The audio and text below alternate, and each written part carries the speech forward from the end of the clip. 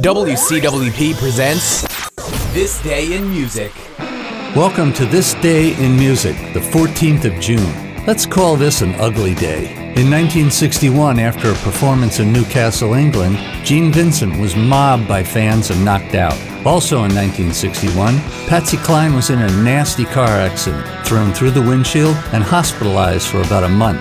In 1972, cops used tear gas on a crowd during a Rolling Stones concert in Tucson, Arizona. It was 1995, and Michael Jackson and Lisa Marie Presley insisted their marriage was not a sham.